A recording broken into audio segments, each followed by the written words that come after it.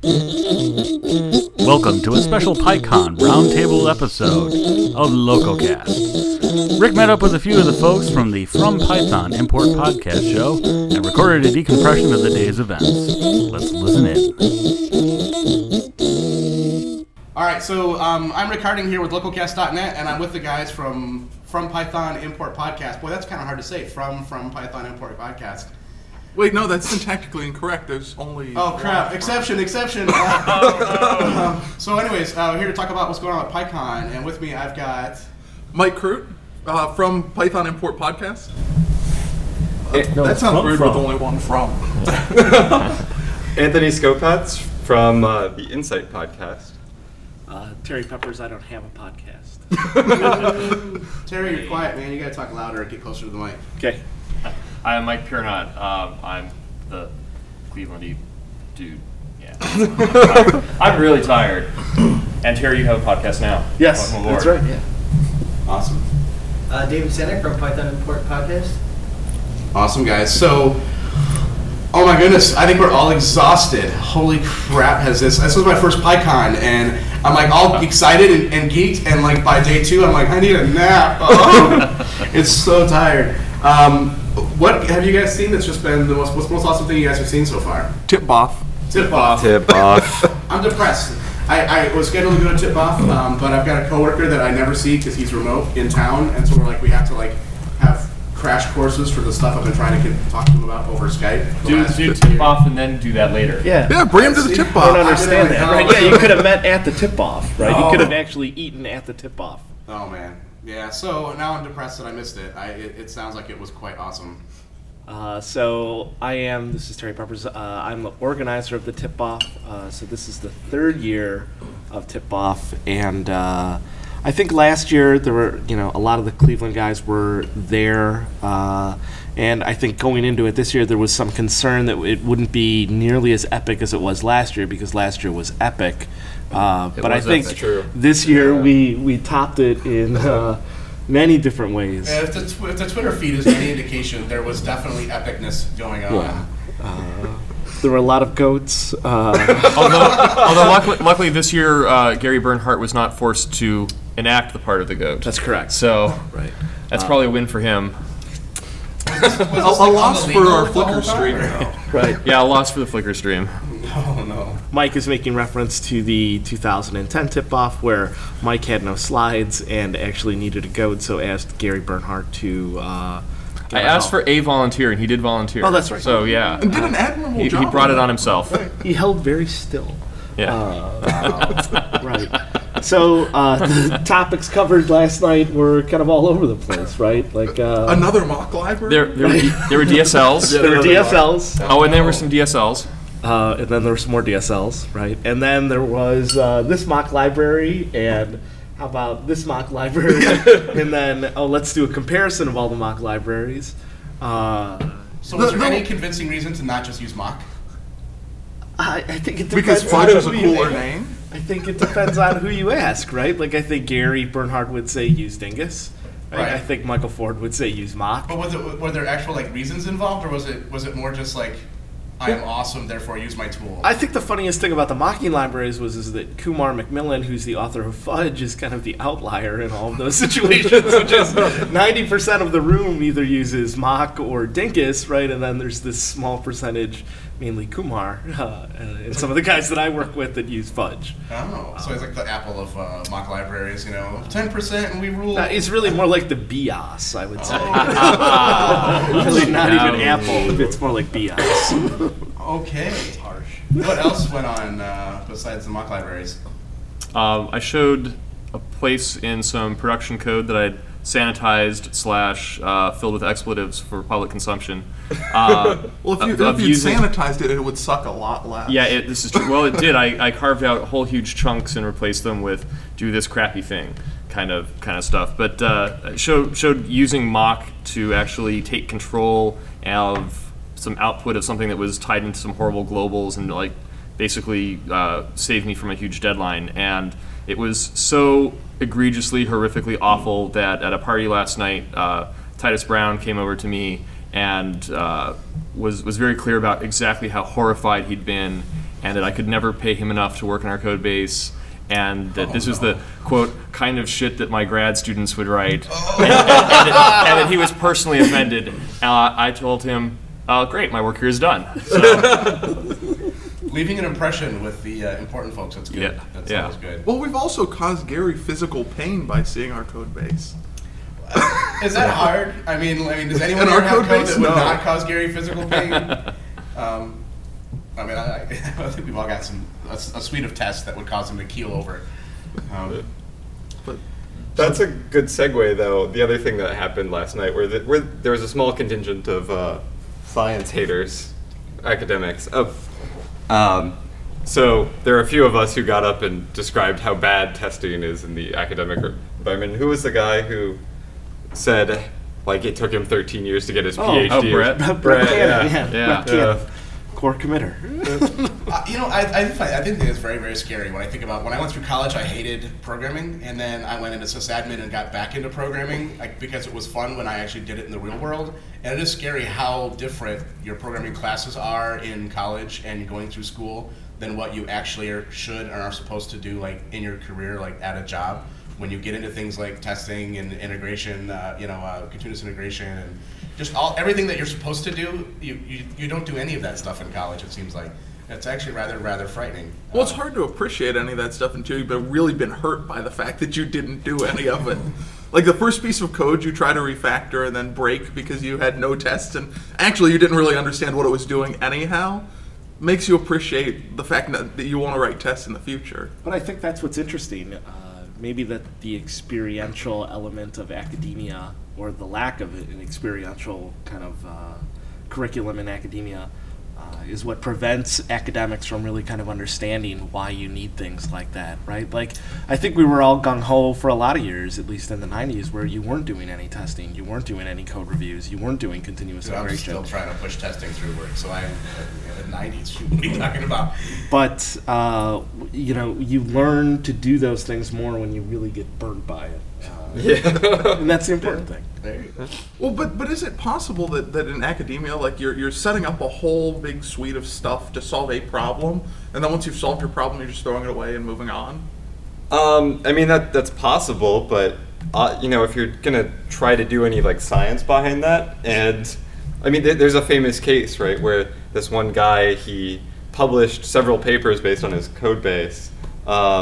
Discovered something new. So at that point, it becomes a proof of your experiment, right? Well, you would think, but there was a minus sign error in his code, and he had to retract 4 papers from places like Nature and Science. So because he didn't have tests, like just that would qualify as a burn. I think that would last. Yeah. But actually, that's a good point. If you're publishing your your code to back these papers, you probably do want to have tests because it's a lot of work to go through and like the peer review process and Well, not that they would ever look at your code, but they should. Well, you think they'd at least run it, right? And no. You're just giving them the results that you generated. It's very unscientific. Okay, that opens up a whole new world of like, I didn't realize that. Don't you have so much faith in academia now? Not anymore. It's the sausage factory. You just don't want to know how it really works. Right, You exactly. don't want to look inside or you're going to walk away depressed. Just give me the hot dog. So tip-off, what else, anything else out of tip-off, or should we move on to interesting talks or side conversations, or? I can't remember much. Yeah. So for future time traveling people that may uncover this millions of years from now, somebody was really, really brilliant and scheduled PyCon to overlap with the daylight savings change. So we are all exquisitely tired. Yeah, we probably should have had this recording yesterday. Pre daylight savings change. Glenn Fittich from a MongoDB mug is awesome. Is it web I scale? learned that at the tip-off. Is your MongoDB mug web scale? Was it the 64-bit install or the 32-bit? Because you only get half a cup if it's the 32-bit. It must have been the 32-bit install. I'm disappointed. Does it Well, support- I couldn't reliably hold enough scotch in it, though, because you need 2 mugs for that. Right. You can scale to 4 instances at least. Does your ceramic mug support sharding? It was slightly sharded by the end of the night.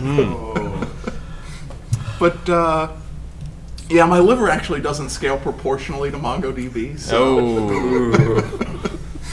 There's got to be some way we can outsource that or something. Crowdsource that. Right, that was a great. So that was one more tip-off talk, right? That was Armin from the Werkzeug and Flask frameworks. He did an excellent kind of tongue-in-cheek talk about doing website monitoring by just monitoring Twitter, right? So he runs a site called Poku, and basically he says, well, how we monitor is we just kind of search Twitter and see if Poku's down ever. It was pretty hilarious. I thought that one was really good. We actually do a similar thing for monitoring if Facebook is having problems or not.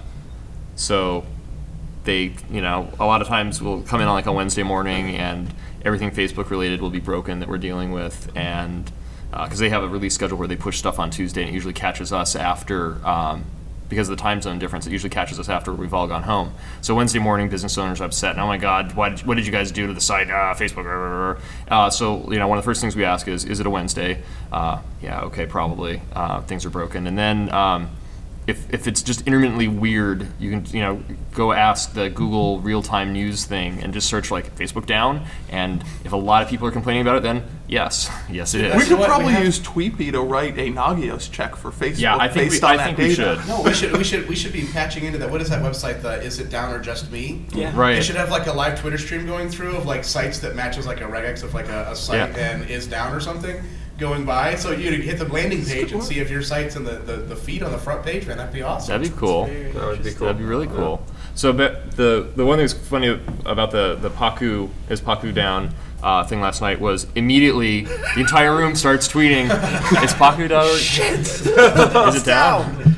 Oh, so that explains a lot. That's someone who was not there. I see a bunch of people talking about is it down or not, and I was like, really, at this point, really, are we caring? Oh, wow. Just to piss Armin off. That explains a lot. It's that kind of thing. So it's sort of a mix of like the Muppet Show and Jay and Silent Bob, and with Steve Holden involved, a little bit of like sort of the William Shatner roast. Yes. And yet somehow strangely educational. Yes, it's a brilliant and amazing time. I'm glad that PyCon has it. Now I'm even more depressed that I didn't make that. Let's talk about stuff that other people might have made. Depressing. Best talk, anyone?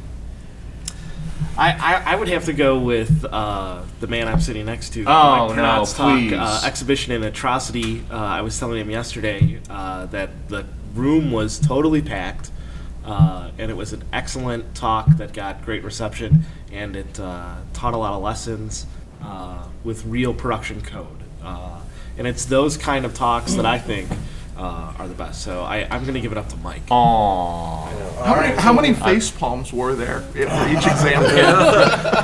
You don't need reviews. You see the facepalm count. And that's how you know your talk was good if you reach a certain threshold. Yeah, so the weirdest thing about giving a talk at PyCon was how much the world has changed in the last 3 years in terms of the back channel and the immediacy of it. I at least had the presence of mind to put my phone on mute, but I'd failed to turn off push notifications to my Twitter client. So while I'm up giving my talk, my pocket starts going It's like crazy a cattle prod. with all these incoming mentions and follow notifications. It was a bizarre experience. Wow. So you didn't just like put it up on the podium to kind of watch as it goes by? I didn't have the presence of mind. I was too focused on just like, oh my God, I've got to give this talk and I've got to get through this. So I'm curious because there has been a big real-time push. There's the service Convor that a lot of people have been using as a back channel versus IRC and things. Which, if you don't know, it's Convor.com. It's a web-based service.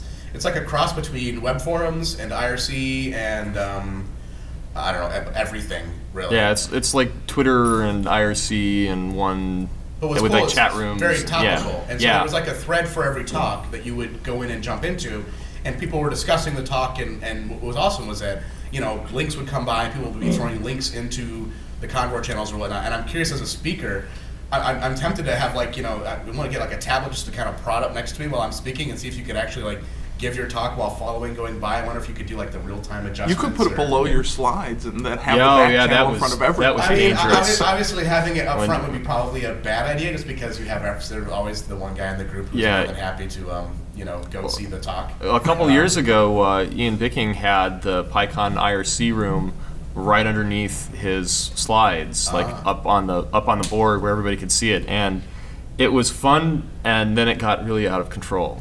I think what's been really nice about Convor is it feels like it's a little less anonymous. You know, knowing that it gets archived and logged, people are, I think, for the most part, being a little more respectful.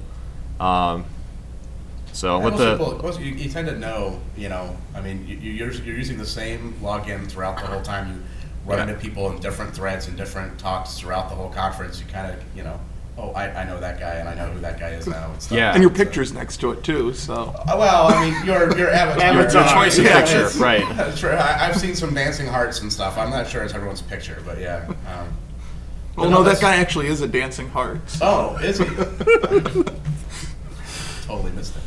No, that's been kind of interesting to kind of follow that stuff as things go by. It's cool because you can kind of ask questions that are on topic. I know in the Couch TV talk, I actually went in having a couple of questions, and I could be, you know, while the talk was going on, hey, does anyone tried this, or, you know, a little bit beyond that, you can actually get a little bit more out of the talk from the audience than just what the, you know, because they're 30-minute talks. So I've got to say, my first time at PyCon, I have been kind of disappointed just in the fact that I think the talks are so short that you don't have time to really give out like a lot of the super nuggets, and that, you know, they tend to be they're more of a teaser, overviews. right? Yeah. Because Zed's talk on Zero MQ was far too short, because but it really gets you into like, hey, this is really awesome, you should try. Oh, jeez.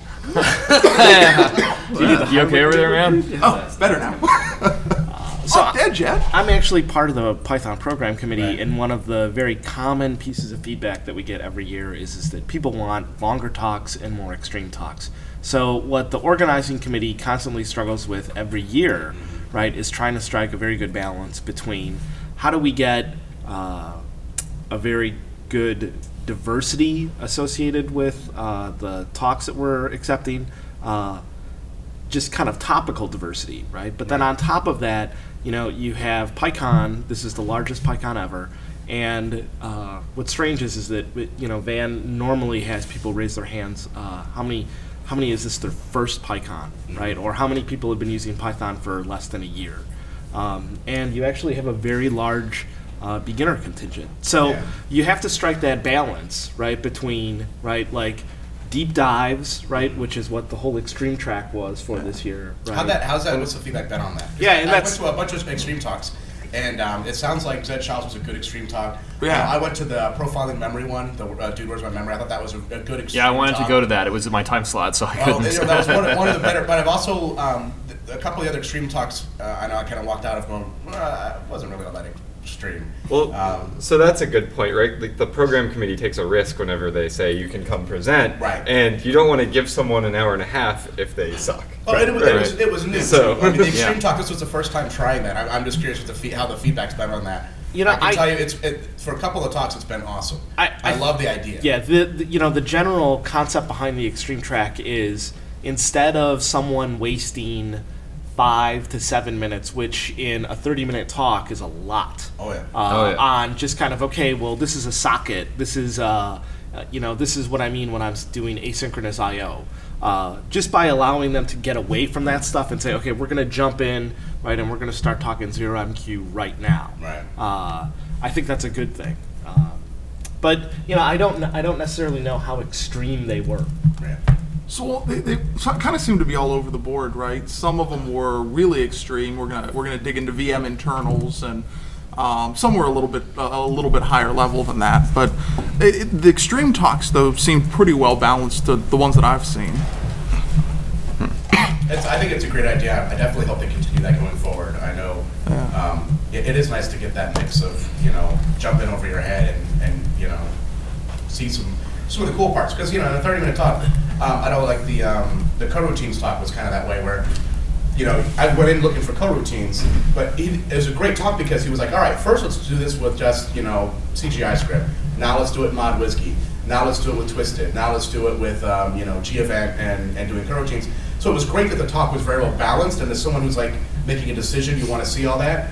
However, on the one hand, like, I don't even know coroutines. I wanted to jump in and, like, all right, boom, here's this coroutine, it's badass, it's awesome, you should be doing it, you know, go, you know. And so I think that's a good space for that, is those extreme talks like that. So it'll be cool to see how that goes going forward. Anybody else? Awesome talk that you saw? The Superboard talk was pretty fun, Yes. actually. I can't wait to see a video of that. I was there, and it was so epic. I can't wait to see it again. It was great. Really? Yeah. So I saw Beasley talk last year on the Gill, and Which was awesome. Which was awesome, and then he gave the keynote at SciPyCon, which was on concurrency back in June or July or something. And I didn't think he would be able to top the Gill talk with that, but he did. And then I didn't think he'd be able to top the concurrency talk, and this one just blew it out of the water. So Yeah, what that was, was- for it was- everyone that so- doesn't know, what is Superboard? Okay, so a Superboard is this really old 1978, I it's think. 1978, 1977, doorstop of a computer, and It looks like an organ, basically. Yeah. yeah, and it has audio jacks in and out. Yeah, and that's how you that's and its that's how I/O. you control it. Oh. Yeah, because its storage mechanism was a cassette recorder, right? Tape. Right. Tape. And Awesome. Okay, so I saw a lot of the tweets and stuff, but I Yeah. thought the audio thing was just that was the fun part of it. Was Yeah, doing so- audio, but that's no, the fun part was building a cloud service for this thing. Oh my goodness. Yeah, well, but I honestly, the first big win was the audio. How do you get this talking to your machine? How do you build the network interface for it? And showing what does a 1 and a 0 look like? And he made pre-made these audio samples and was having Python spraying out zeros and ones to this thing to be able to talk to it. And be able to then parse it on the other, coming back in from it because it spits those noises back out so it can talk to the other stuff. So what was the Yeah. cloud side? Well, he once did a again, lot of stuff. Yeah, once you've got it where it can talk out to the rest of the world, then you can start plugging it into all kinds of things. Right. So he built a mechanism where it could share memory with his Apple laptop or his MacBook or whatever. Right. And then he built an emulator for it on the Mac, and that's what he eventually sent out to the cloud. Actually, so you could control from any emulator back to the shared memories thing, and pipe that right directly into this old machine or whatever. It was awesome. Yeah, it was neat, and I think one of the requirements was he had to be able to use the keyboard from the old Superboard, type stuff on the screen there, and have it actually go out to the cloud and do stuff. Right. So tweet from a Superboard? Everything from a Superboard. Yeah. It was pretty amazing. That's kind of cool. Yeah. Yeah, So and we he's should, been tweeting on behalf of the Superboard throughout the conference, and it's been hilarious. You should go back and follow it while Twitter still has it in there. Didn't the Superboard go to South by Southwest? Okay. Yeah. Oh yeah, it went to South by Southwest apparently. Wow. We should mention while we're recording this, the 2011 videos are starting to make their way up to pycon.blip.tv. They're not all up there yet, but they're starting to get up there. So it sounds like that is definitely one, if you missed it, to go hit up and check out. By the time you hear this, by the time we get this recording and stuff out, I'm sure that most of them will be up. I mean, that is epic fast. That the Yeah, fact Hillary that they're getting Mason's videos keynotes up there already and all that. That's scary. Carl and his team rocks. Yeah, So. I think Carl and his Yesterday team. already. Carl and his team have made such massive improvements since 2008 when they first started recording. If anyone remembers 2007 in Dallas, it was all audio recordings, so there was no video.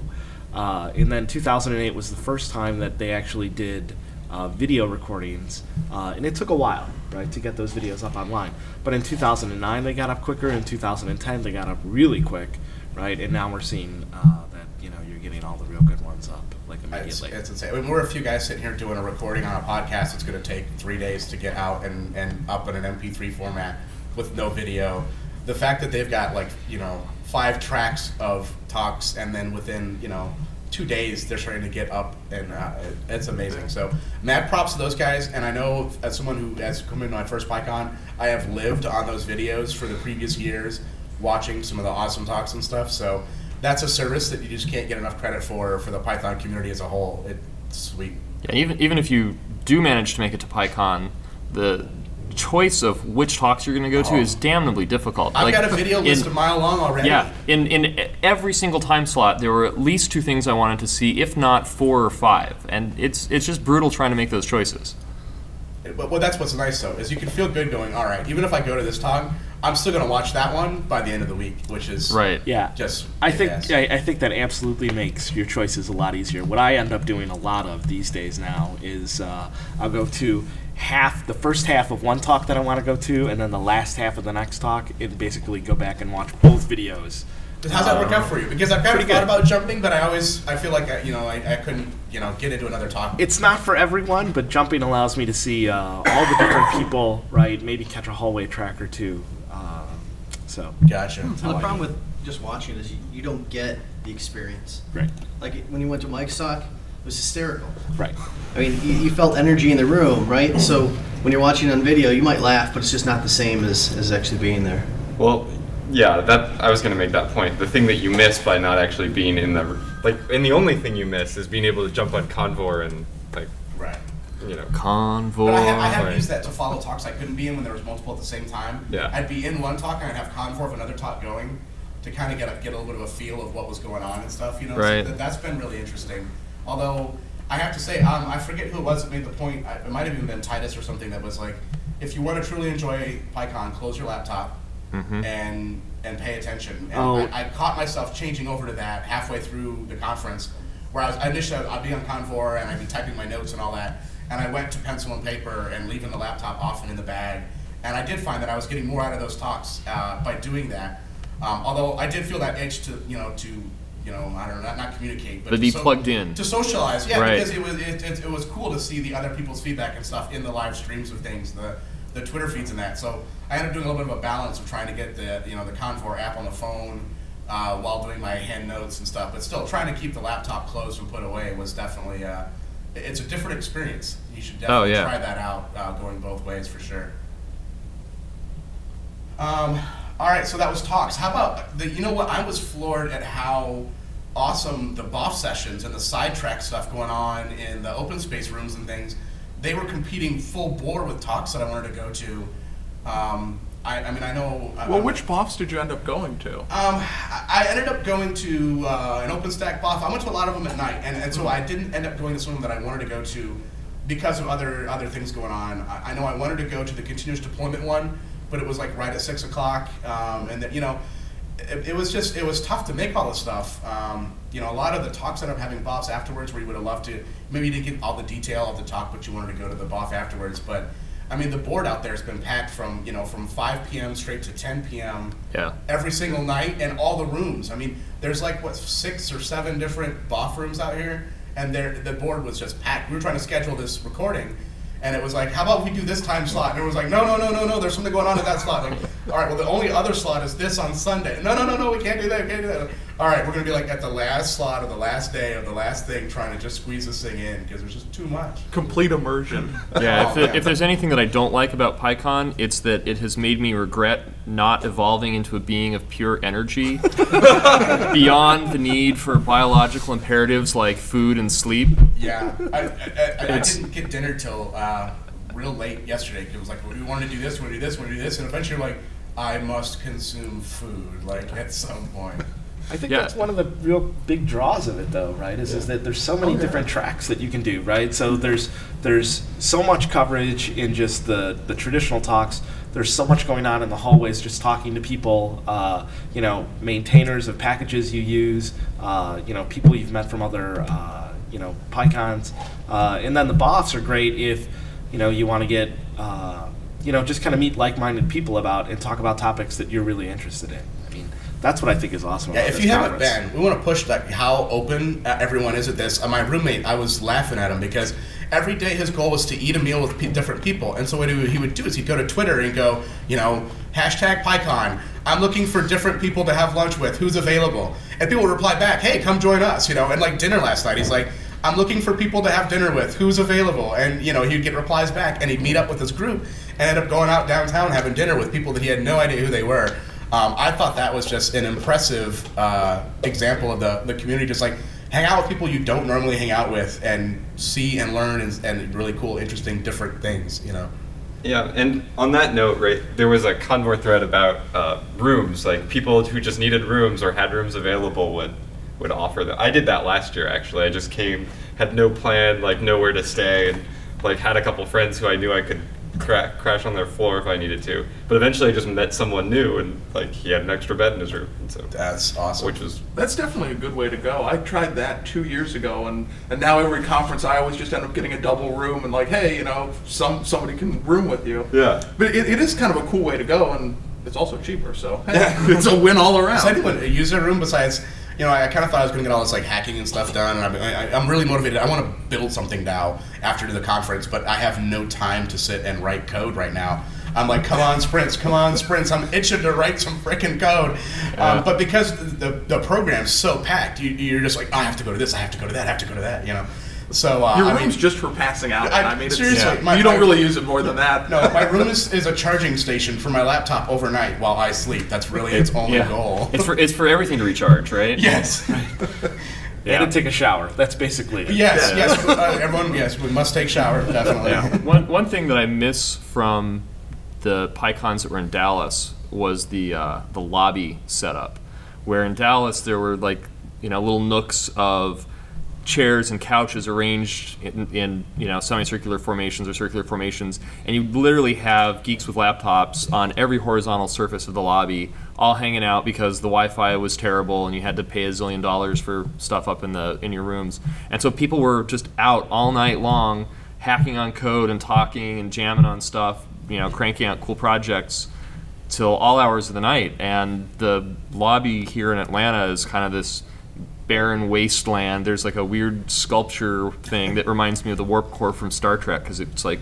3 stories tall and goes through a hole in the ground. Or Wicker Man. Yeah, it's like a weird combination of like Warp Core and Wicker Man. But there's only a few chairs, and they all face sort of outward into this vast empty space, and that's kind of sad. You could go down to the ballrooms, although it seemed this year that nobody was really down there. Yeah, but there's also not a lot of comfy chairs either. I'm looking for the comfy chair social experience, not the sit-in conference chairs or hotel conference chairs for another 2 hours and destroy my back kind of feeling. Yeah, that's a good call. You do end up regretting the whole conference chair thing.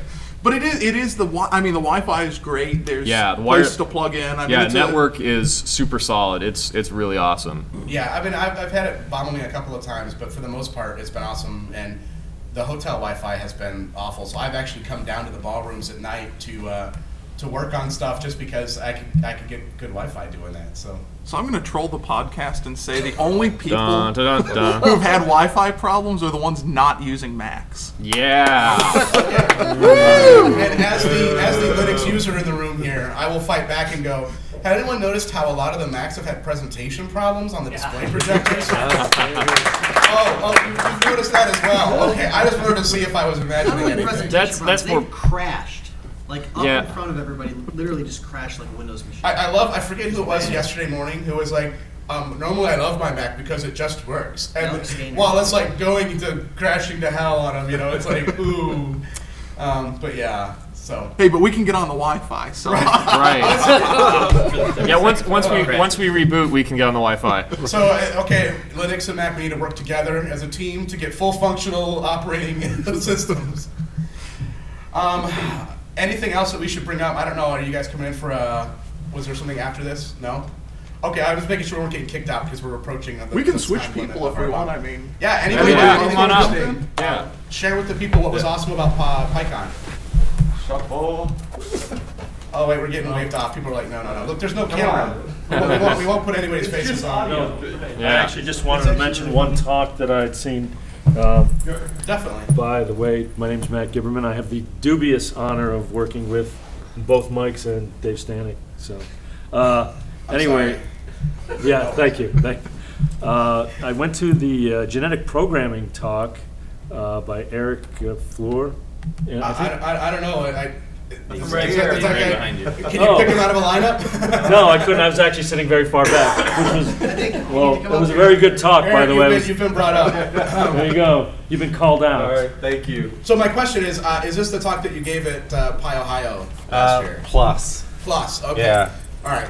Well, yeah, I went to it. I wasn't able to catch it at PyOhio. As a matter of fact, like almost everybody I went down there with went to the genetic programming talk, and I wanted to go to Jeff Armstrong's talk, and actually he's giving his talk today, and I have to miss it because my flight leaves early. But what talk is that? Well, at PyOhio, it was using Python to do numerical simulations. Oh, okay. And but I think I've spoke with him last night. He says he's toning down the Python part of it because his work. They told him, you know, why are you talking about code? You should be talking about your work. But anyway, the genetic programming, that was really fantastically interesting to me. And so what was it like? Because I totally missed it in another talk, but it sounded interesting. So what's the rundown? Come Yeah, on, what- Eric. what- Give your talk. Let's see. there you go. You do a 30-second capsule. So the rundown is, and actually before I start, you mentioned about the laptops. Actually, unfortunately, my presentation, there was a projector problem. So people having laptops and being able to download the presentation actually worked great in that case.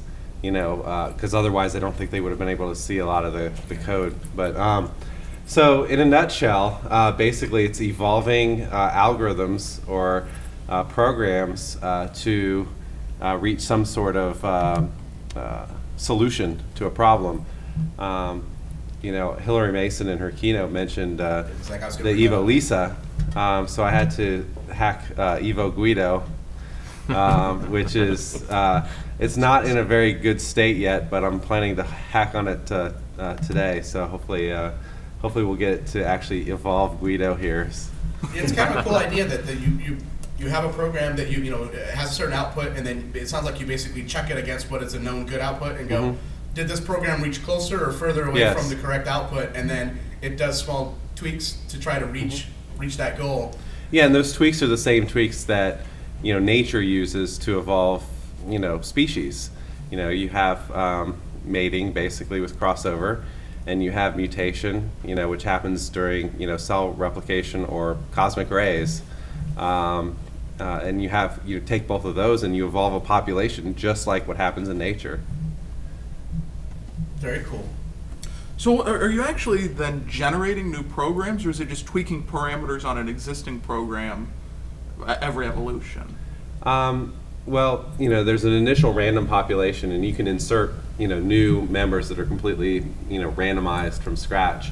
Other than that, you create new individuals when you mate, right? You combine two individuals, and parts of one individual become, the new individual, parts of the other individual become that. So, but what is that mating? I mean, how does that manifest itself in like Python? What are you doing there? Are you actually creating? Are you creating new code from that, or? Yeah. So a genetic program is kind of think of a Lisp tree. It's a program tree. It doesn't have to be, but a lot of times it is. And so the nodes on the tree are operators like plus or minus or absolute value or whatever, and then the inputs are subtrees, and you basically just evaluate and you have terminals that are numbers or variables or whatever, and you just evaluate and come up with some So it's value. basically like a parse tree then. It is, yeah. I mean, think of a Lisp program, right? It's just it's very similar to that. And PyEvolve, which is the library that I use, actually takes that tree and turns it into Python code. You write your operators in Python, and it sucks variables from the scope of the fitness function, and it plugs it into the program. Runs Python to evaluate your program. So that sounds like a fascinating way to solve a problem. Yeah, it is. It actually is. Oh, what's interesting. It's strange because you're comparing against a known correct answer, right? And most stuff you tend to be trying to find the correct answer to generate it. So it's kind of interesting that you know the answer, you're trying to work on how to get it, and then what do you do? Then reuse it for other problems of similar nature. Yeah. I mean, once you're like, oh, I know that this path is the correct path for this use case. Now I'll try another case, and hopefully the same set of work is the same again. Yep. I mean, as long as you know what a good solution is, you may not be able to derive a good solution yourself, but as long as you can determine what a good solution is, in the case of Evo Lisa or Evo Guido, it's you're trying to take a set of polygons and have it look like a picture that you've given it, and so you have that picture, that's your reference, right? And you're trying to evolve this painting made of just 30, 40, 50 polygons to evolve into a picture that looks like a good representation of the Mona Lisa or Guido van Rossum. very interesting stuff. So that is a video to make sure you check out on the PyCon video stream for sure. Thank you. Anybody else? I just want to do a shout out for the Japan Relief Fund that's associated with PyCon this year. Yeah. So if you text Red Cross to the number 90999, you'll donate $10 to the Red Cross for Japan Relief. And then if you go ahead and tweet with the hashtag PyCon Cares, we're trying to beat out the same number of same monetary donation that South by Southwest is having. So we have a big contest, South by Southwest and PyCon. Yeah. Happening at the same time has been a little bit of a. It's funny watching the Twitter feeds go by of the people that are. I wish I would have went to the other one, or I wish that I could be at both, or it's been kind of an interesting tie-in. Yeah. And there's also Penny Arcade going on this weekend too, but. Oh yeah, there's PAX East going on too. But I'm really glad that the PyCon community is one that can quickly organize to do nice things and try to make a difference. It's pretty. Now, will you be able to do that when we release this podcast a couple days from now? I'm sure you can, right? Yeah. The Red Cross I don't think is Red Cross is going to service shut the door. is That's not okay. going We don't away. want your money anymore. Right. But I know that there's some goals. I know that there was a BOF. They would have a goal of $2,500 to come out of the conference by today. So obviously, if you're listening to this, you're not going to be part of that total. But I'm hoping that we reach the goal for sure. We're about halfway there. It seems like right now. Is it? Yeah. So. There's got to be a better way to get the total rather than watching the people that double post to Twitter the hashtag. I'm sure there's got to be more that people that just don't take the extra step. But oh well. So with that, I guess I will bring up that I'm doing some interviews during the sprints. If you have a cool project that you would like to push or promote, find me. I'll be set up. I'll be talking with some guys from Pyramid, from SourceForge, Michael Ford from Canonical, and hopefully we'll get some other interesting interviews and stuff up. So come by and find me. I've got cards on the table over here, and we'll have some great material coming out of PyCon 2011. My first time, and man, it kicks ass. Yeah, it does. Woo! We have time for the more. Are we wrapping up? Oh no, we got time for anything. Okay, man. cool. I've got an interview coming down. John DeRosa so this is actually one of my favorite things about PyCon this year. Happened before PyCon.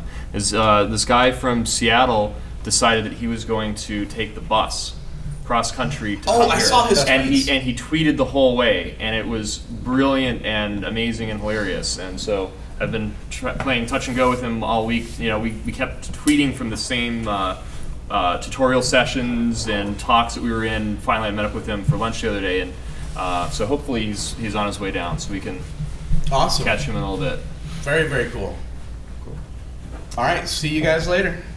I'd like to thank the folks from the From Python Import podcast, and remind you that we have plenty of material coming out from PyCon. Rick's been busy doing a lot of interviews and such, so stick around at localcast.net. Thanks for listening.